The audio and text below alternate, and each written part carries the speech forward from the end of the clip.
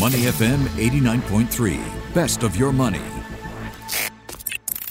Market View on Money FM 89.3. Asia Pacific markets are largely trading lower this morning following an overnight sell-off in New York. Tokyo down 1.3%. Seoul is off 0.8%. Sydney hovering near the flat line. Joining me now as we break down all the market action. How's Thursday looking, Ryan Huang? Pretty good. Michelle, how's yours? Okay. It feels like a Friday, though. Why is that? It feels like it should be a Friday. I was up for 4 hours last night. Well, it's the eve of Friday, so happy Friday Eve. Always glass half full. Ryan Huang there. Analysts, investors, and well, really all of us are anxiously awaiting an 11 a.m. address to the nation this morning by Prime Minister Lee Hsien Loong, with the COVID-19 situation improving and the Omicron wave beginning to subside. PM Lee announced on Facebook last night that he will provide an overview of how Singapore is living with the virus, and he'll also address the nation's next steps. Ryan, we obviously don't know what the PM will say just yet. We're waiting along with the rest of the nation. But do we have a sense of what the markets may be expecting? Yeah, it does look like possibly, quite likely, some good news will be in store because of all the signals coming out from the indications where he's talking about things subsiding on the Omicron front, how the situation has been improving, and Singaporeans gradually learning to live with the virus. So all indications that we may be one step closer to normalizing or reaching a new normal of sorts. So we've seen some gradual easing up of restrictions in the past month. So it won't be a surprise if we continue with that direction. So something to look out for when he addresses the nation.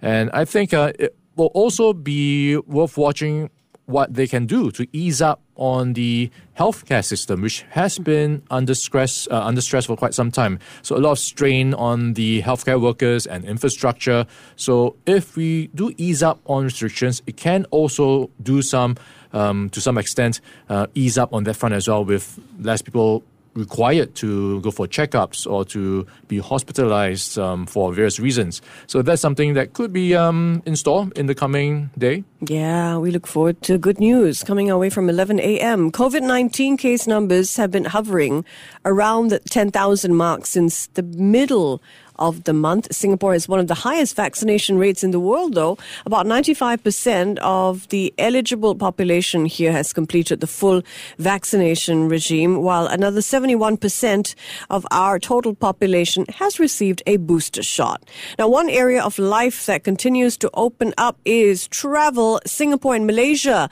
are now pledging to work towards a full reopening of the border. This follows a meeting between Minister for Health Ong Ye Kung and his Malaysian counterpart Khairi Jamaluddin. So what is the latest on this front? Yeah, some good news from Ong Ye Kung's Facebook page. So the health minister meeting his counterpart in Putrajaya, and they have agreed to immediately work on enabling full resumption of air and land travel for fully vaccinated people. So look out for more details of that happening. Malaysia has already said it will be reopening its borders to fully vaccinated people from April the 1st, and this is after 2 years of restrictions. So Malaysia also looking towards normalizing policies, and that's going to be good news for the economy, for the flow of workers, and that could actually also help bring down costs of many businesses who rely on migrant workers, on supplies. So something that could also go some way to helping the economies for both sides. Indeed. Malaysia, I'm sure, looking forward to Singaporean tourists who brought in the most money from Malaysia. In 2019, we spent about 20.5 billion ringgit in the country. Now let's turn to U.S. stocks and the price of oil. One of these dropped overnight. The other one rose. You want to guess which is which? Well, unfortunately, unless you're an oil trader, you may not like the answer.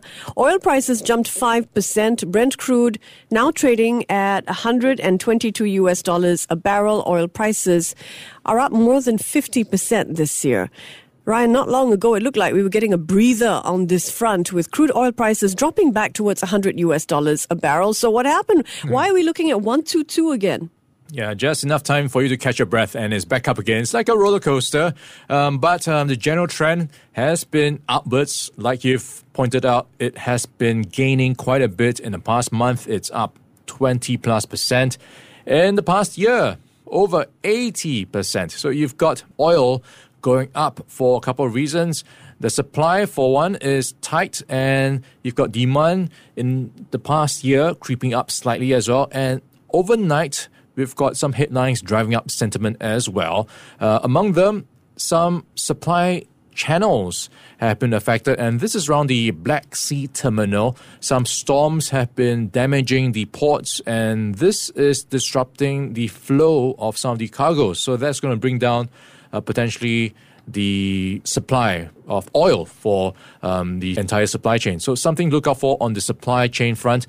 And also those sanctions against Russia, we've been seeing them being slapped on Russia over the past month. And we could be due for more tonight when US President Joe Biden meets his counterparts in Europe. So new sanctions as well as new measures to enforce existing sanctions could be in store. So renewed jitters around the energy crunch in Europe is also driving up prices in general, including oil.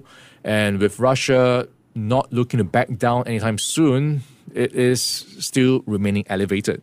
And the Russian-Ukraine war clearly weighing on the markets this morning. Now, on a related note, Russian President Vladimir Putin is planning to demand that European nations pay Russia in rubles for the natural gas that it purchases from it. This would be pretty much unprecedented. So why would Moscow require it? What's involved here, and what impact might this move have? It is a curious one, right? Because if you've been following the sanctions, Russia has been cut off from access to US dollars and pretty much every international currency. So for them to not want US dollars is a bit curious, because people paying them US dollars to give them access to US dollars.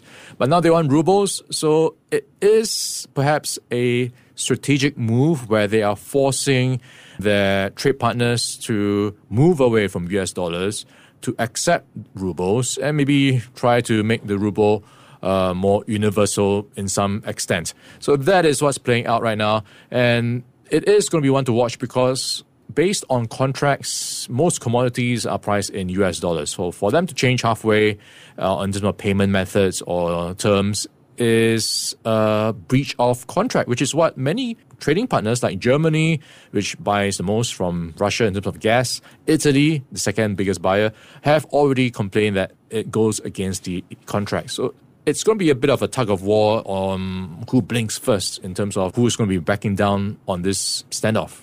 Indeed, this is being framed as a way to avoid sanctions. The European Union, meanwhile, debating measures on how to reduce its dependence on Russian gas. One proposal under consideration would require EU members to fill up 80% of their underground storage facilities before next winter.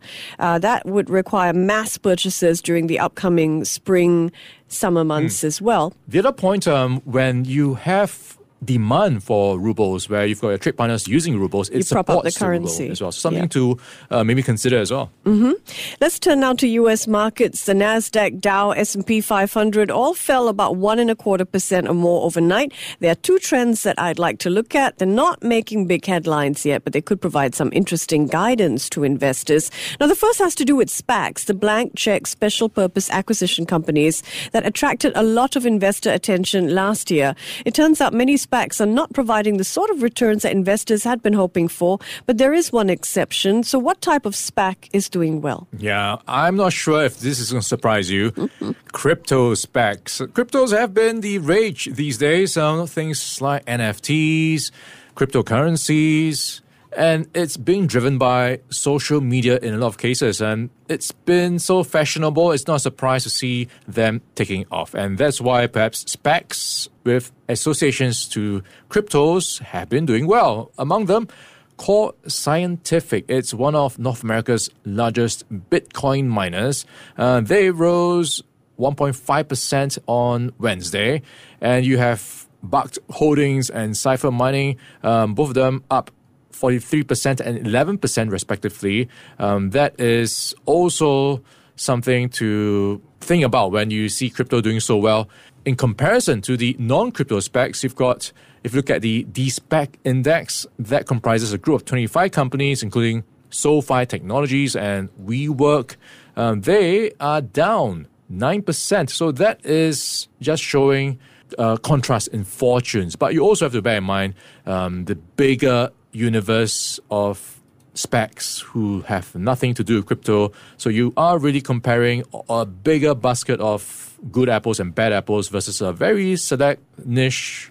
So it is, of course, going to see some averages being brought down by the non-performers. Yeah, and whether or not we're going to see more crypto SPAC deals pile up and perform similarly well is questionable as well. Got to look at the performance of Bitcoin and how that impacts these crypto SPACs over time. And really, we're looking at these SPAC performances between a January to March period. That's a pretty short period, right? That's a pretty short period as well. So time frame wise, you're not sure if this is going to be a long, sustainable rise. And you've seen how many fads have faded in time to come. So you will have to wait for time to tell on this one. Next up on the U.S. front, regulators at the Securities and Exchange Commission have released a proposal this week that would require listed companies to disclose their climate risks. It's going to take some time for the proposal to come into effect, but if it does, analysts say the implications will be sweeping. So, Ryan, what companies might stand to gain and which ones might lose from this new rule? Yeah, let's look at the new rule, and it's going to require firms to disclose their dangers associated to climate change and their greenhouse gasoline emissions. So pretty much make themselves more transparent and accountable so investors will be able to know for sure, or at least surer, what the impact on the environment is by these companies. So by extension, companies that are able to manage their carbon emissions will be the winners. They will be able to convince investors that they are riding the right narrative and be able to join the growth story when it comes to what's going to be hot for the green space. And for losers, no surprise, businesses that have surprisingly dangerous carbon footprints. So you're thinking about companies that are unable to move away from fossil fuels, like airlines, at least in the near term, shipping companies. So many of these companies will be stuck with legacy models of doing business. So something to keep in mind if we see a change in the SEC climate rule laws. Winners and losers there. Time now for corporate news. And for this, we're going to turn to up or down game show style. Ryan, let's open our books and start with Tencent. Up or down? Tencent is going to be down for me, and they've just reported their slowest revenue growth on record. And this is around regulatory headwinds in China, and that's been battering a lot of the sentiment, including from its advertising business and everything it's doing. Down for me as well. Tencent posting its slowest ever quarterly pace of sales growth. Revenue rose, but only by 8%. Okay, let's look at Spotify. It's up for me. All right, that's an up for me as well. And this is around the app space where typically if you have an app on Apple or Google, some of your payments have to be routed through the Play Store as a form of commission. But now Google is allowing Spotify to have its own in-app payment option. So this is bottom line, it's going to get more money. So that is why it's an up for me. Indeed, up for me as well, because Google will allow Spotify to bill consumers like you and I directly and bypass the Google Play payments system. Let's look at CapitaLand. All right, CapitaLand is going to be an up for me. So it's the Ascot has bought 2 properties for $190 million. So this is seeing them have a bigger presence in China, Ningbo, and also they will be looking at another one in Hangzhou Bay, New Town. So that is going to see a bigger footprint in China, and the other property they are buying is in Amsterdam, the Netherlands. So this is seeing them just expand their business around the world. Up for me, CapitaLand's the Ascot, acquiring those 2 new properties, one in China, the other in Netherlands. And by the way, it's paying $190 million for the new assets. Lendlease REIT. Okay, Lendlease REIT is down for me. In fact, it's a 9-month low for its share price after it talked about a fundraising exercise by doing a private placement and a preferential offering. So that's weighing on the share price. And Lendlease Global Commercial REIT units were down as much as 5% on Wednesday. Up for me, Lendlease REIT's private placement more than 3 times subscribed, so that's positive news for me. The personal protective equipment maker Medtex. Okay, this is going to be a down for me, and it's also a down in some sense for DBS, which has cut its target price for Medtex to 22.5 cents from a high of 93 cents. Wow. So that is almost 1/4 of the target price. And this is after shifting its valuation methodology to a discounted cash flow basis from a price to earnings multiple basis. And you also have to consider how things are playing out in the space where it's operating, where you've got things easing up. So the demand for its goods is not as strong. The pricing for its goods is not as strong as well. So that's also weighing on the outlook for the business. Yeah, down for me for Medtex. DBS has slashed its target price for Medtex, even as the company is expanding its manufacturing capacity. Let's turn to Singapore now. The latest inflation numbers are out and the figures may surprise you. The Ministry of Trade and Finance says that core inflation eased last month to 2.2%, down from 2.4% in January. What do you make of this, and is it likely to have any impact on impending interest rate hikes here? Okay, so it is, in a way, not matching the forecast, but you have to look at the longer-term trend numbers to see if this is what it's going to be for a longer time frame. So, by and large, we've got a lot of market watchers expecting prices to go up because of a rise in food and fuel prices. We've seen that at the petrol pump kiosks and at your restaurants, and you can feel it as well in many other places. So it won't be a surprise for inflationary pressures to continue and for prices to go up. So look out for the next few rounds of data. In terms of its impact on interest rates, we've already heard from many banks that they will be raising their mortgage rates. So that it has already played out in that space. So for property investors, they will be paying more with their repayment of loans. And for the MAS's next policy meeting in April, we are already looking at, by and large, many economists expecting further tightening to fight inflation. So not too much different from what we've been seeing from other central banks like in the US, the UK, and New Zealand, all tightening to address inflationary pressures. We are 23 minutes into the local trading day this Thursday. The Straits Times Index finished higher yesterday, along with most Asian markets, but the gains here were not as big as elsewhere. Tokyo, for example, jumped 3%, while here at home, the STI finished just 0.4% higher yesterday at 33.64. How is the STI trading this morning? Yeah, it's been a rather subdued day for Asia, mostly in the red, but good news, the STI is bucking the trend, just barely up 0.2%. So 3,372 is the latest reading on the STI. And if we look at the STI's 30 constituents, only 4 in the red. Right at the bottom is Jardine Matheson Holdings, down 1.6% at 95 cents. And that was a reversal of the yesterday's action where Jardine Matheson was up 6.4%. So it's giving back some of those gains right now. Hong Kong Land in second place at the bottom, followed by Venture and ST Engineering. Now let's take a look at the top of the table. Genting Singapore up 2.5%. SATS is up 2.2%, followed by ThaiBev, ComfortDelGro, SIA, Sembcorp Industries, and you get the sense that, hey, investors are maybe thinking about the 11 a.m. announcement by Prime Minister Lee Hsien Loong that maybe we could be in for more easing, and some of these hospitality and travel names are already pricing in the feel-good news.